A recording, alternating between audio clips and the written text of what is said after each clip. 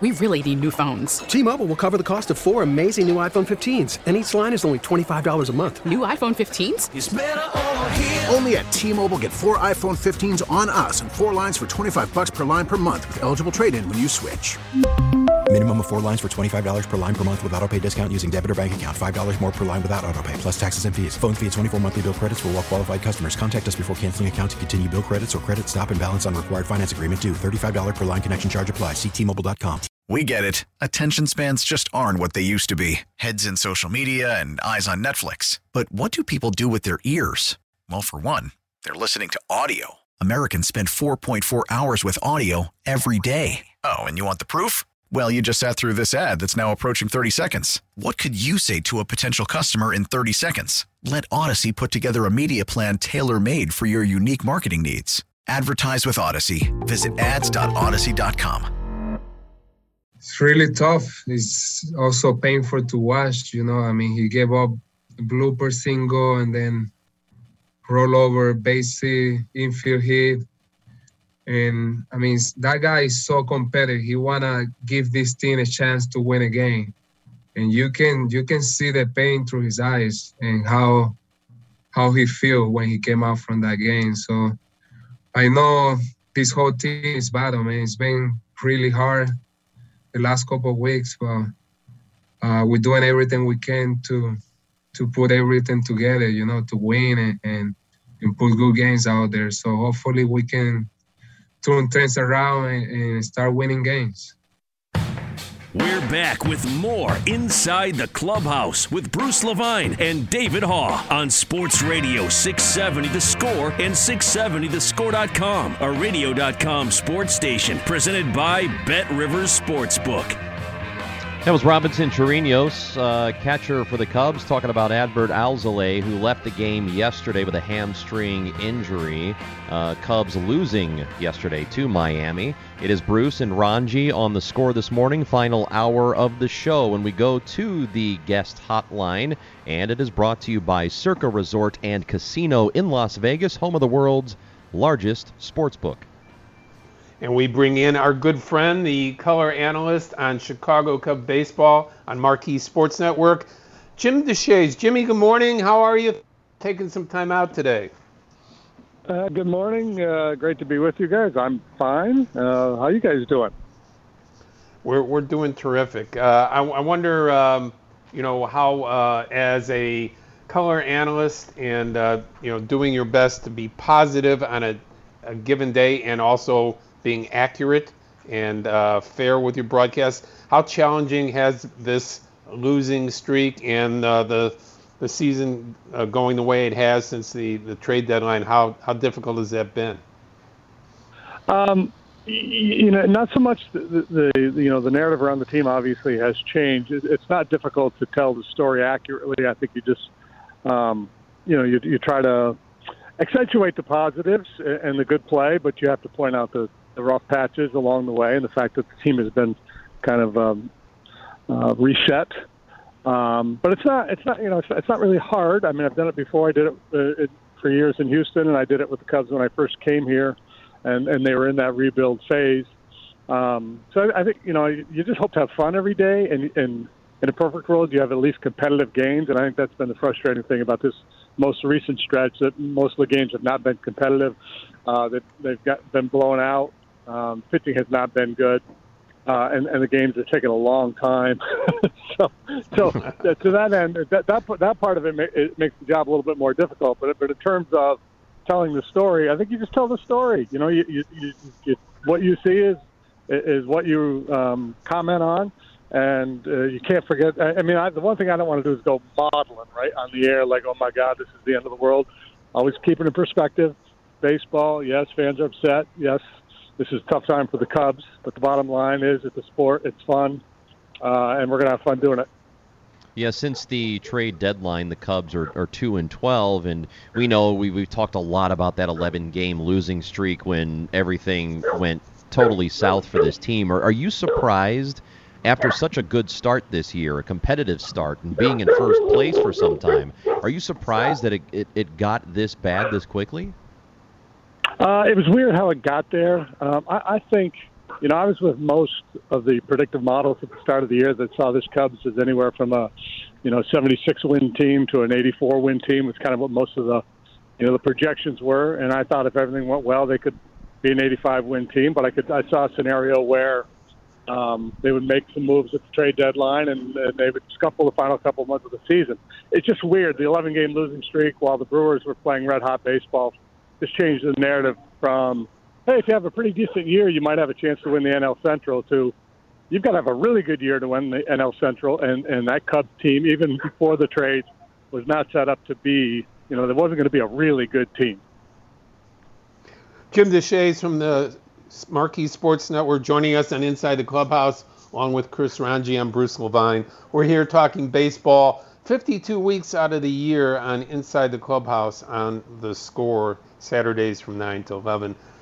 Jim, when you look at the career of Jake Arrieta ending here, at least with the Cubs this week, what's your perspective, and how do you size up his season this year and his career as a Cub? Yeah, well, it's unfortunate it did not pan out this year. I think most people thought that bringing Jake back was a good idea, that he might be able to provide some valuable innings, be a back of the rotation type guy. I don't think Jed or any of the baseball people thought that he was going to be able to come close to what he did in 2015-16. But the hope was he'd be a solid contributor and a guy that would maybe help mentor some of the younger pitchers. It just didn't work out. He just did not pitch well. He got off to a pretty good start, but even that, there was, when you look at some of the peripheral numbers, it was a little bit of an illusion there, and his stuff just isn't what it used to be. So that's the story of this year. The story of his time as a Cub is a great story. I mean, he was unbelievably good for a period of 3.5 years here. Was a huge part of them winning a World Series. The 2 no-hitters. It was as dominant a stretch of pitching as I've ever witnessed, and I've seen some really good pitchers over my career, playing and watching baseball. So I think that's what fans will take away. I think they'll remember, obviously the huge contributions to the World Series team. You mentioned earlier that in a season like this that's gone the direction it has, as a broadcaster, you're looking for positive stuff. Is there something, in as rough as it has been lately, what sorts of positives and stuff that people can take away for the future, not necessarily just for this year, but things that they can look at and say, okay, that's promising for next year or the year after that? I would say I'm anxious to watch Justin Steele pitch the rest of the way. I'm anxious to see Keegan Thompson when he comes up. A couple of the arms that they've added to the bullpen are intriguing. Obviously Hoyer and Rodriguez. We'll see how. I think Hoyer's going to be a really solid major league reliever, and Rodriguez has a chance to be a high leverage guy with that 100-mile-an-hour fastball. So he learns how to pitch and command it and polish up the secondary stuff. I think that's going to be good. Ortega's been a great story. But it's hard, right? Ortega's 30, Wisdom will be 30. So it's not like these are young guys that you project they're going to get a whole lot better and do great things, 2-3 years down the road. You don't know. And I think Patrick Wisdom has done enough this year for me to feel like this is a legit major league player here. He's got an OPS over 900. That's been a really good story. And he should be a contributor going forward. For how long? I don't know the answer to that.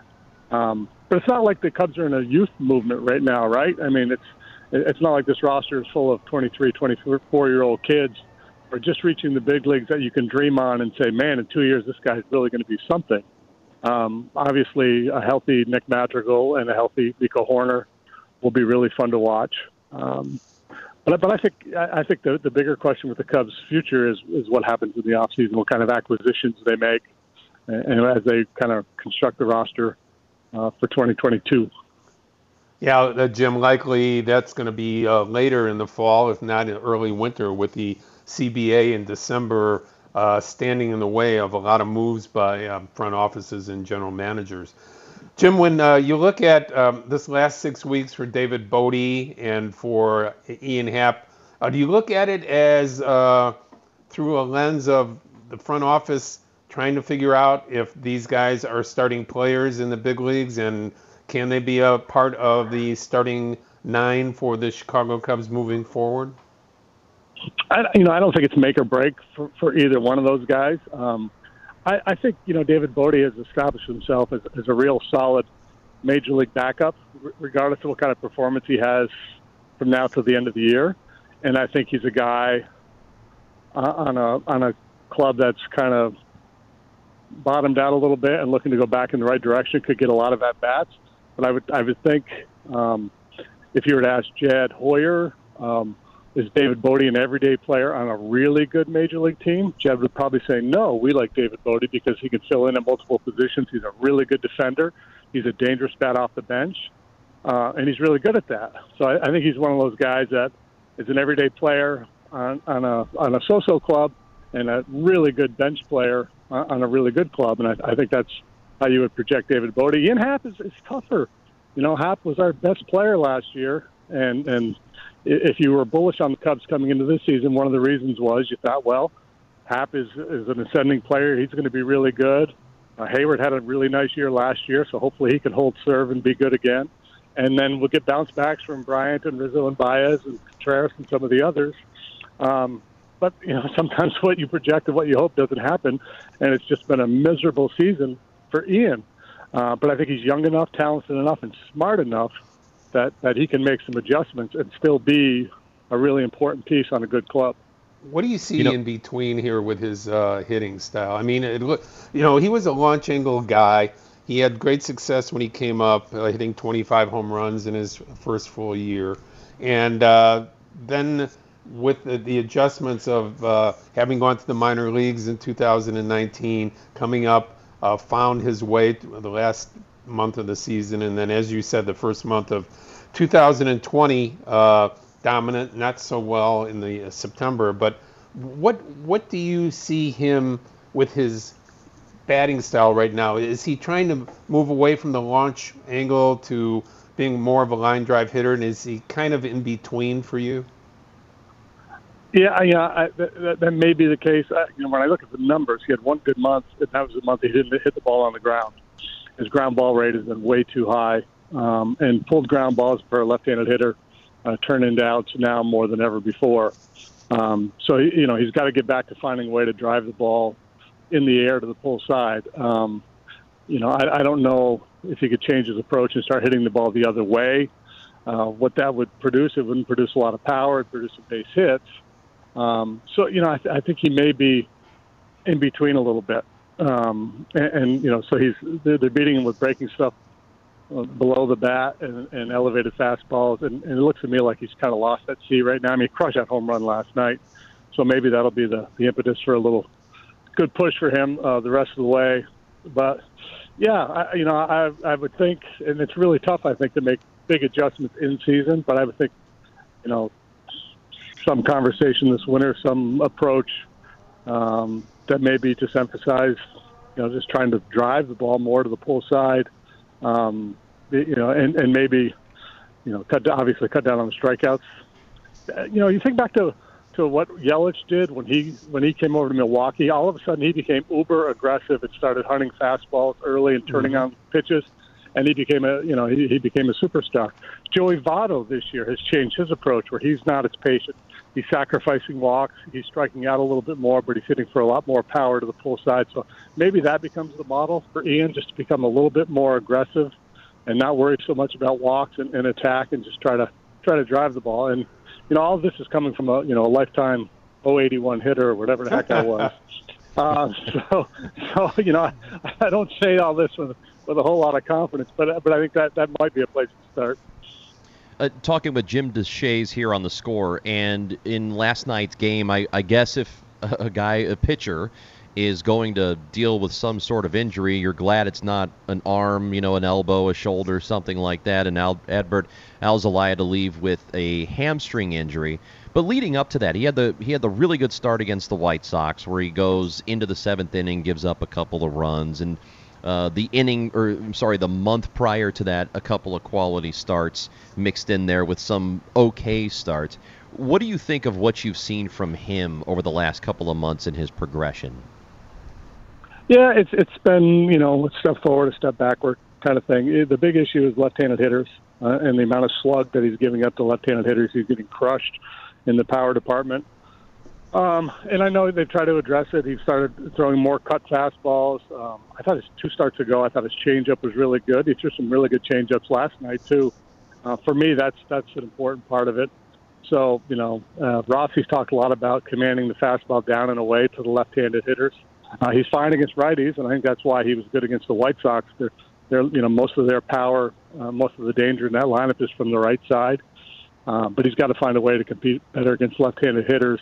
And I think all those things are part of it. Fastball command, more confidence and better execution of the changeup, and then throwing that cut fastball in on the hands of the left-handed hitters is a way that it can get done. And he's a talented kid. He's got a good arm, so there's no reason to think that he can't figure something out. He doesn't have to become a world beater against lefties. He just has to become, better. I mean, because the home run numbers for the left-handed hitters are off the charts against them. And, I think that the trap that we fall into a lot of times with the young guy is they'll have one good start, and the narrative becomes, oh, he's figured it out, and from this point forward, it's just going to be a whole lot better. And it rarely works that way. It's sometimes you have, stretches where you throw the ball really well, and sometimes you scuffle, and there's usually a whole lot in between. Jim, in closing with you, first of all, myself and Chris really appreciate you taking some time out today. The idea that you look at the manager and you look at David Ross and been part of a winner for a good portion of a decade now in his travels, now having to manage a team with this talent and looking toward the future. How do you think he's held up, and what are your observations of David handling this transition? I think he's been fine. And I think, in broadcasting, we always talk about you earn your money when you have to do bad games or you're broadcasting for a bad club or you had a 4.5-hour game and it's just an ugly game and you try to keep people engaged. Well, I think as a manager, it's fairly easy to manage a really good roster and you're winning a bunch of games and everybody's happy. Now it's a real challenge, and I think Rossi's been great. And I think he's got the right mix of patience and but also he's not going to let guys get away with stuff. He's going to continue to demand a professional approach, and he's going to call guys out when they don't do the right things. He's, you can see last night he was burning a little hot last night. You could kind of see it. And that's fine. That's good. You don't ever want to be in that position where we're supposed to lose because we've done all these things, so I'm just going to roll with it. You don't want that out of your manager. You want the manager to be a guy who continues to push for excellence. And how much of that he sleeps well at night. that's Jim, how much of that is for the rest of the team when a manager comes out in the second inning of an inning where you're in your second pitcher and you're about to give up 11 runs? How much of that is just not only directed at the pitcher who can't get anybody out, and this was very difficult to watch for him, but for the team that, hey, regardless of the situation here, we're professionals. Let's do our job here. Let's do it correctly. Yeah, I think that that message is something he probably tries to hammer home in the clubhouse every day, and probably in big ways and small ways. Just conversations with players and just the kind of the comments that you make to the group in the dugout. The in-game show of emotion, I think, is mostly just that, just a frustrated guy who's not happy with what he's seeing. So I don't know how much of that is premeditated to try to send a message. I think a lot of it is just mad as hell and feels like he needed to vent. All right. Jim Deshaies, we appreciate your time this morning. Thank you for being with us, and we'll talk again soon. Yeah, I was trying to, I hope I provided a bucolic setting because I had a guy mowing the lawn next door and I had a dog barking. And dogs? And I hope our listeners are able to hear all that. If it makes you feel better, I'm outside and there are ambulances and all kinds of sirens going by. So we're all adding to the ambiance today. It was your own portion of Field of Dreams today, Jimmy. Thanks for joining us. Have a great day. Go find we'll see you at the ballpark. Bye, boys. Yes, all right, see you. That's Jim Deshaies of Marquee Network. He's really good, man. I like him a lot. I'm enjoying that broadcast, I think, the two of them.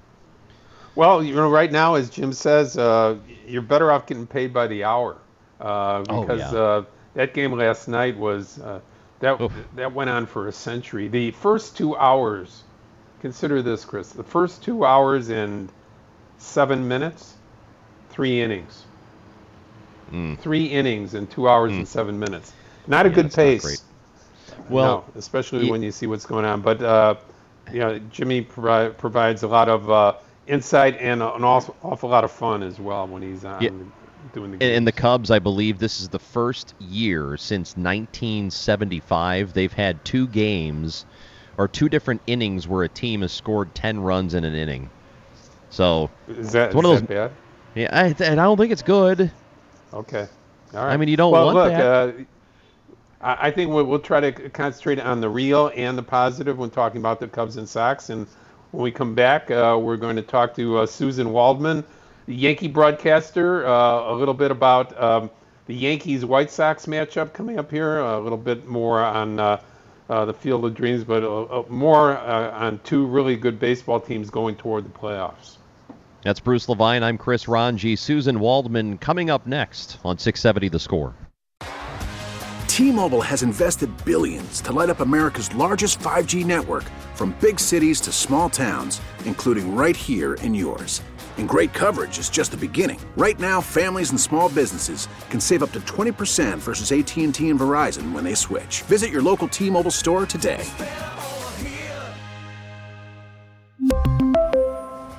Plan savings with 3 lines of T-Mobile Essentials versus comparable available plans. Plan features and taxes and fees may vary.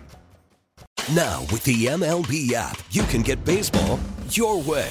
Pick your favorite team, your favorite players, and get customized highlights, stories, and breaking news right on your home feed. Follow the action with Game Day, where 3D replays add another dimension. Plus, notifications can keep you connected to every pitch, every hit, every game. The MLB app. Baseball your way. Download it now for free from the App Store or Google Play. Blackout and other restrictions apply. Major League Baseball trademarks used with permission. He's hit 17 home runs, hitless tonight.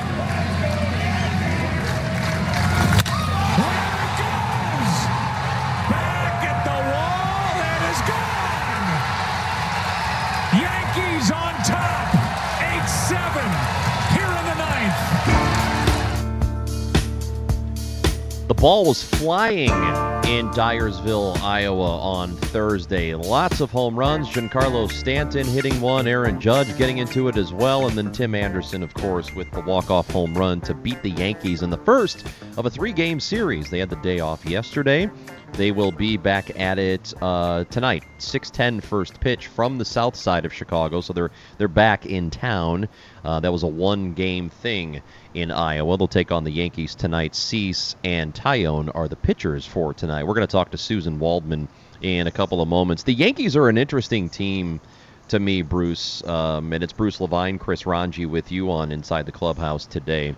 They're good. They're just such a good team, and I know that locally in New York, they're always and maybe it's just a function of being a Yankees fan base. They're always disappointed in that team.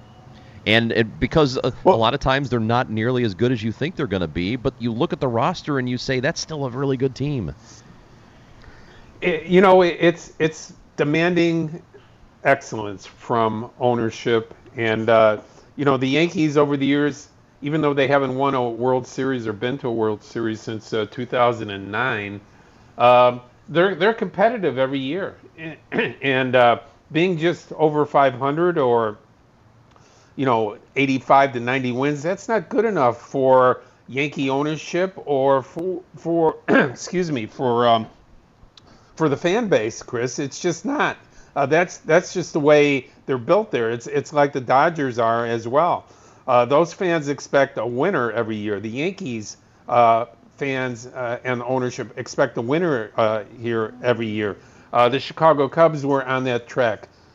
Certainly, Jerry Reinsdorf has expected and tried to be a winner every year. These are things that fan bases are trained to expect. So when they're not winners, there is that disappointment. I think you see that from Yankee fans. We'll talk to Susan Waldman more about that. Yeah, and the Yankees are right now 2.5 games out of a wild card spot behind Boston, and they are 7.5 behind the Tampa Bay Rays in the American League East. And as Bruce said, it is time to go to our guest hotline, brought to you by Circa Resort and Casino in Las Vegas, home of the world's largest sports book. And we bring in my dear friend and one of the great analysts in baseball, does Yankee baseball, along with John Sterling, every night, 162 games a year. My friend Susan Waldman joins us on Inside the Clubhouse. Good morning, Susie. How are you? Good morning, Bruce. Good morning, Chris. How are you? We're doing great. How are you today? It's good to hear from you. I'm fine. Another 100-degree day here in New York, but it's fine. Nice. Yep. Hey, Susan, Chris and I were just talking about expectations from Yankee fans. And even when the team is just good, they're not happy. Explain some of the mentality of the New York baseball fan. Well, I think we have time. I think because I can't really, but I think because of what happened in the 90s, we now have about, the 96 was what? That's 25 years ago. So you now have a generation and a half of people that knew nothing but winning. So it's sort of an expectation, and they feel that it's their birthright to win all the time. And Buck Showalter always used to say to me, you know what I've learned about Yankee fans?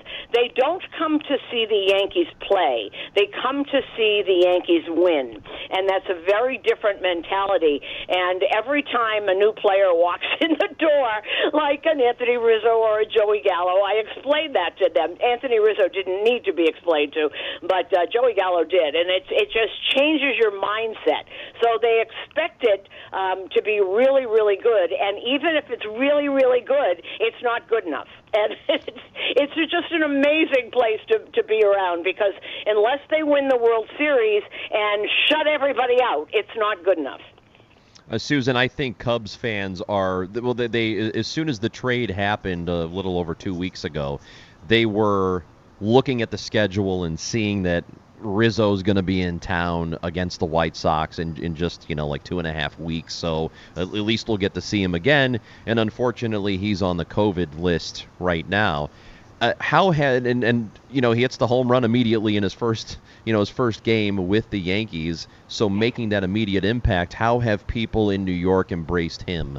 Well, let me tell you something about Anthony Rizzo, and you don't need to know a lot about him. But and I had met him a couple of times through that. I have not seen anybody make an impact on a team since 2000 when David Justice walked in the door. It was immediate, offensively and defensively. He made a play in Miami that I haven't seen since Mattingly. Started a double play. I looked out there, and all of a sudden Mattingly was out there. And the play when he had his first game at Yankee Stadium, I tell you, there were Italian flags everywhere. There were welcome Rizzo signs. I mean, did you know there's an ice cream named after him in New Jersey?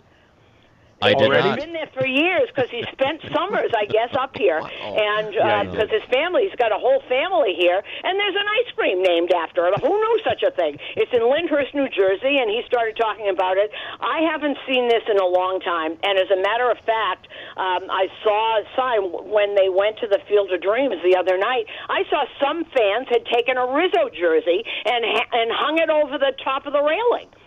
I haven't seen this in a very, very long time. And what I love about it is that the leaders on this team, like Aaron Judge, they're letting it happen. And he's not doing anything. He just walked in the door, and things changed. I see an immediate thing all of a sudden. Tyler Wade, who hit like 120, is starting to go the other way. And in a two-strike pitch, I see him choking up a little bit because Rizzo does it. I've seen it immediately. I haven't seen anything really. 2000 is 20 years ago. Yeah, Susan, we were fortunate to watch Anthony Rizzo here for a long time, not only a terrific player, but as a terrific person and a great Chicagoan. So you guys are certainly blessed to have him there. And I guess the ascension to being a better ball club started a little before Anthony showed up, Susan. What were some of those things that that turned this team around to being a real playoff contender after having struggled for so long this season? No, I don't think it happened before that. I think it happened when he walked in the door. I just do. There's something is very, because the players are the same, and now of course half the team is hurt. So do you know they've used 57 players this year? Yeah. They are one short of the record, which was 58. I think that was in 2014, and that was when Joe Girardi had to use 13 different third basemen. One of them was named Vernon Wells. So it was just, people come and go on this team like I've never seen. No, I don't think it started before that. I think it's because something was missing, and something has been missing on this team for a while. And that spark walked in the door. I got one more Rizzo thing to tell you, because in 2016, after the World Series, I got to MC. It was the MLB Players Association Alumni Association dinner here in New York, and they give out the Heart and Hustle award, and Anthony got it that year. And I remember his brother was there filming the speech because his dad couldn't go for some reason, and I heard him talk, and I texted Joe Madden, whom I've known forever, and I said, Anthony Rizzo is everything that is good about this game of baseball, ... and if he isn't, don't ever tell me. And so I told Anthony, I said that, but he really is, and I don't think, Bruce, I don't think it started before, because it's the same people, and nothing changed till he walked in the door. So now this team is in contention. I mean, we just mentioned a moment ago they're 7.5 out of the division, but they're right there in the wild card, 2.5 games out.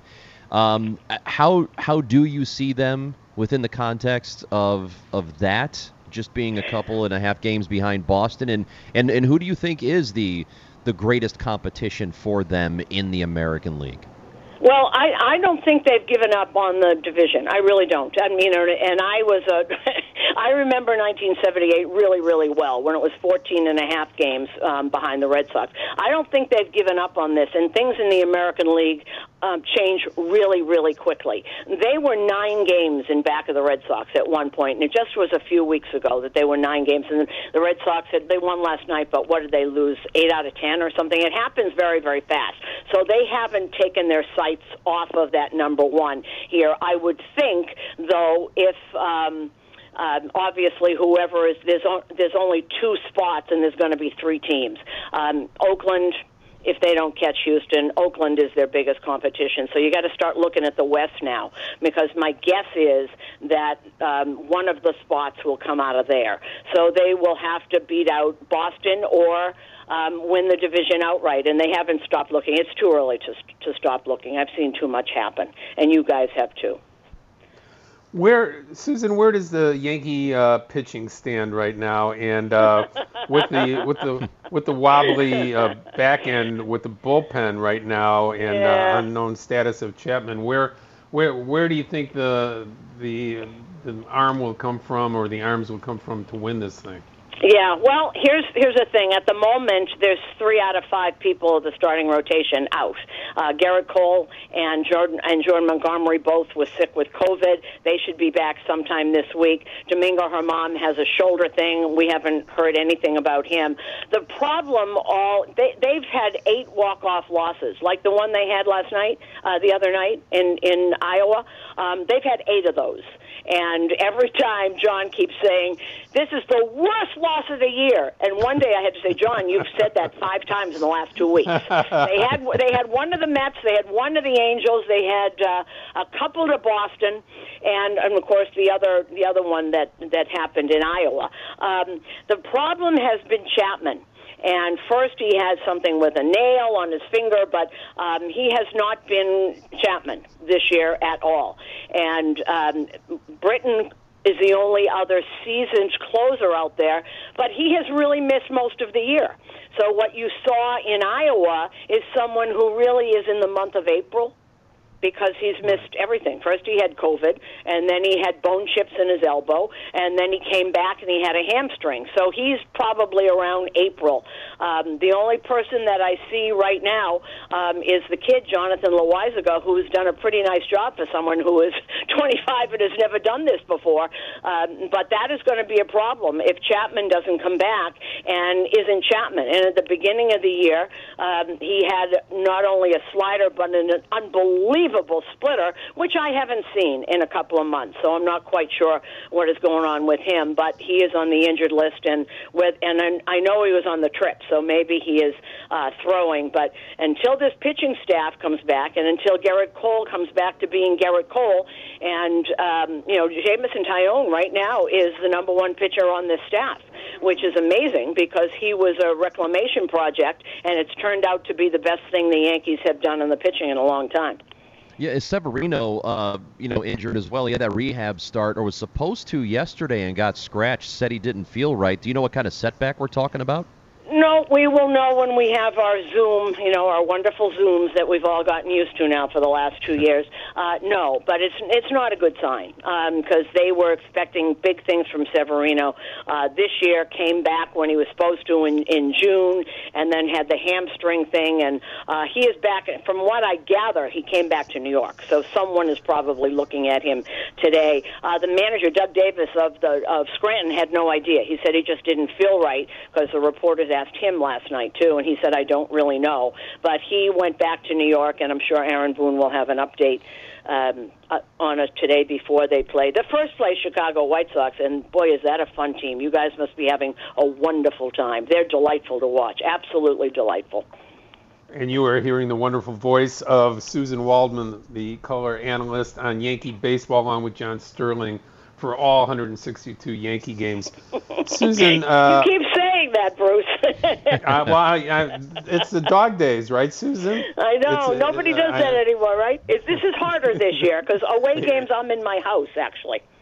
I know. Well, and that in itself is a challenge to any broadcaster. We've known that, seeing that, and I'm going to be doing that today on Cub baseball along with Zach Zaidman, off of the monitors. It's not the greatest, but it's doable. Susan, it's doable. You know what was not doable? The trip to Iowa not going broke my heart because that book is etched in my soul, and I was looking forward to this for 2 years. When they announced it, I bought because the book is different, and I bought the book for everybody so that they could actually read what he actually wrote.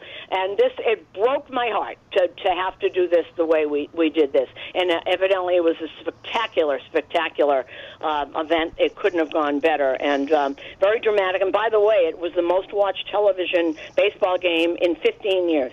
Mm-hmm. Yeah, that's remarkable. Susan, so are you, and thank you so much for joining us.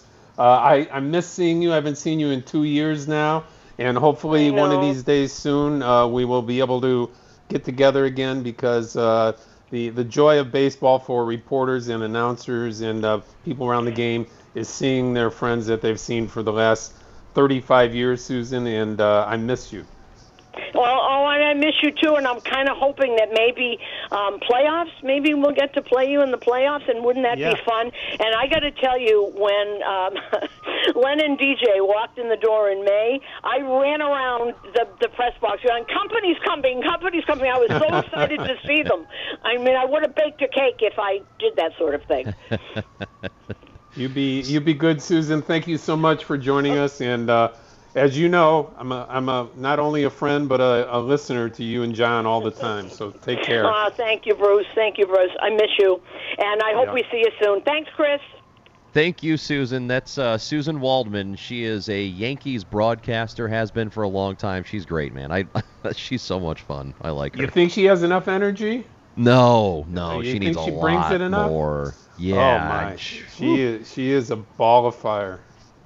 Bruce Levine, Chris Ranji on Inside the Clubhouse. I got a couple of White Sox things we want to get to before we wrap up the show. We'll do that next on 670 The Score. Let's keep it a little cleaner tonight, my man, if we can do that. I'm just happy I can hit you tonight. Yeah, me too. That's usually better for interviews.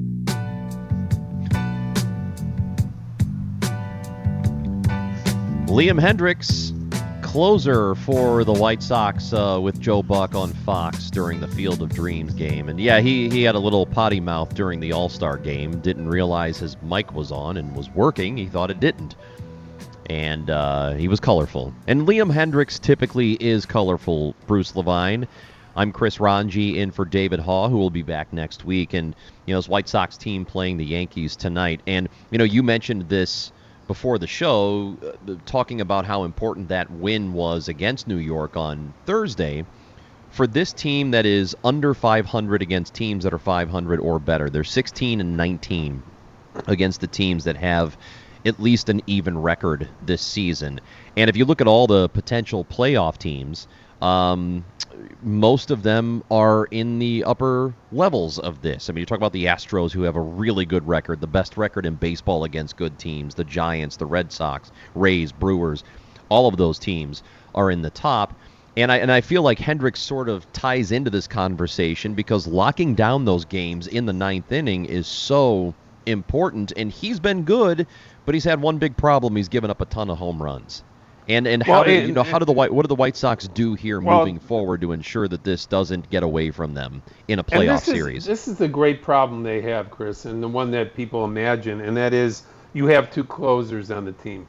They're two of the best in the game, in him and Kimbrel.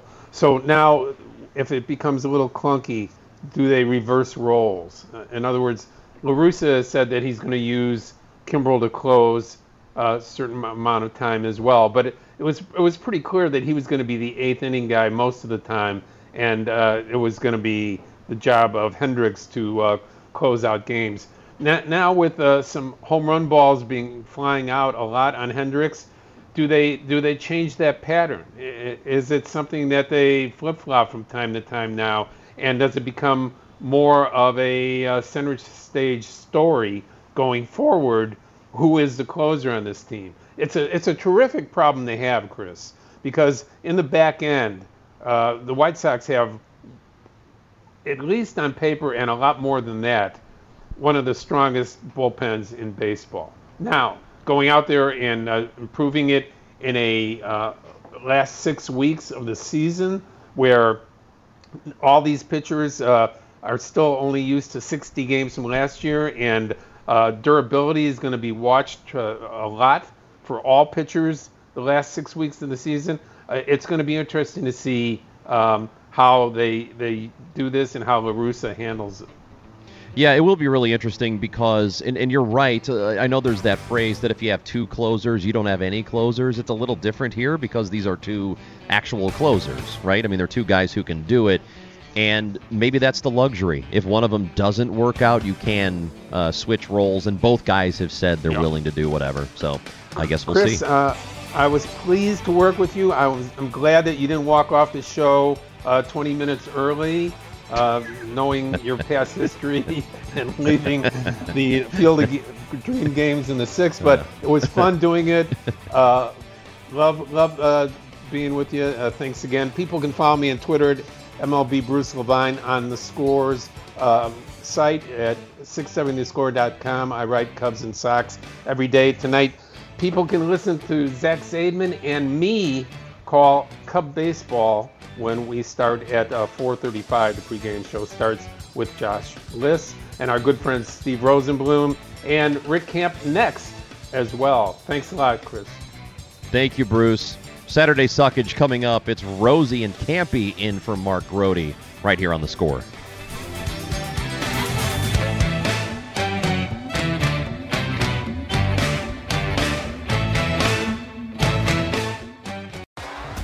T-Mobile has invested billions to light up America's largest 5G network, from big cities to small towns, including right here in yours. And great coverage is just the beginning. Right now, families and small businesses can save up to 20% versus AT&T and Verizon when they switch. Visit your local T-Mobile store today.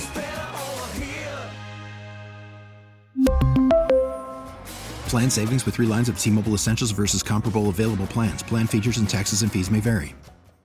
We get it. Attention spans just aren't what they used to be. Heads in social media and eyes on Netflix. But what do people do with their ears? Well, for one, they're listening to audio. Americans spend 4.4 hours with audio every day. Oh, and you want the proof? Well, you just sat through this ad that's now approaching 30 seconds. What could you say to a potential customer in 30 seconds? Let Odyssey put together a media plan tailor-made for your unique marketing needs. Advertise with Odyssey. Visit ads.odyssey.com.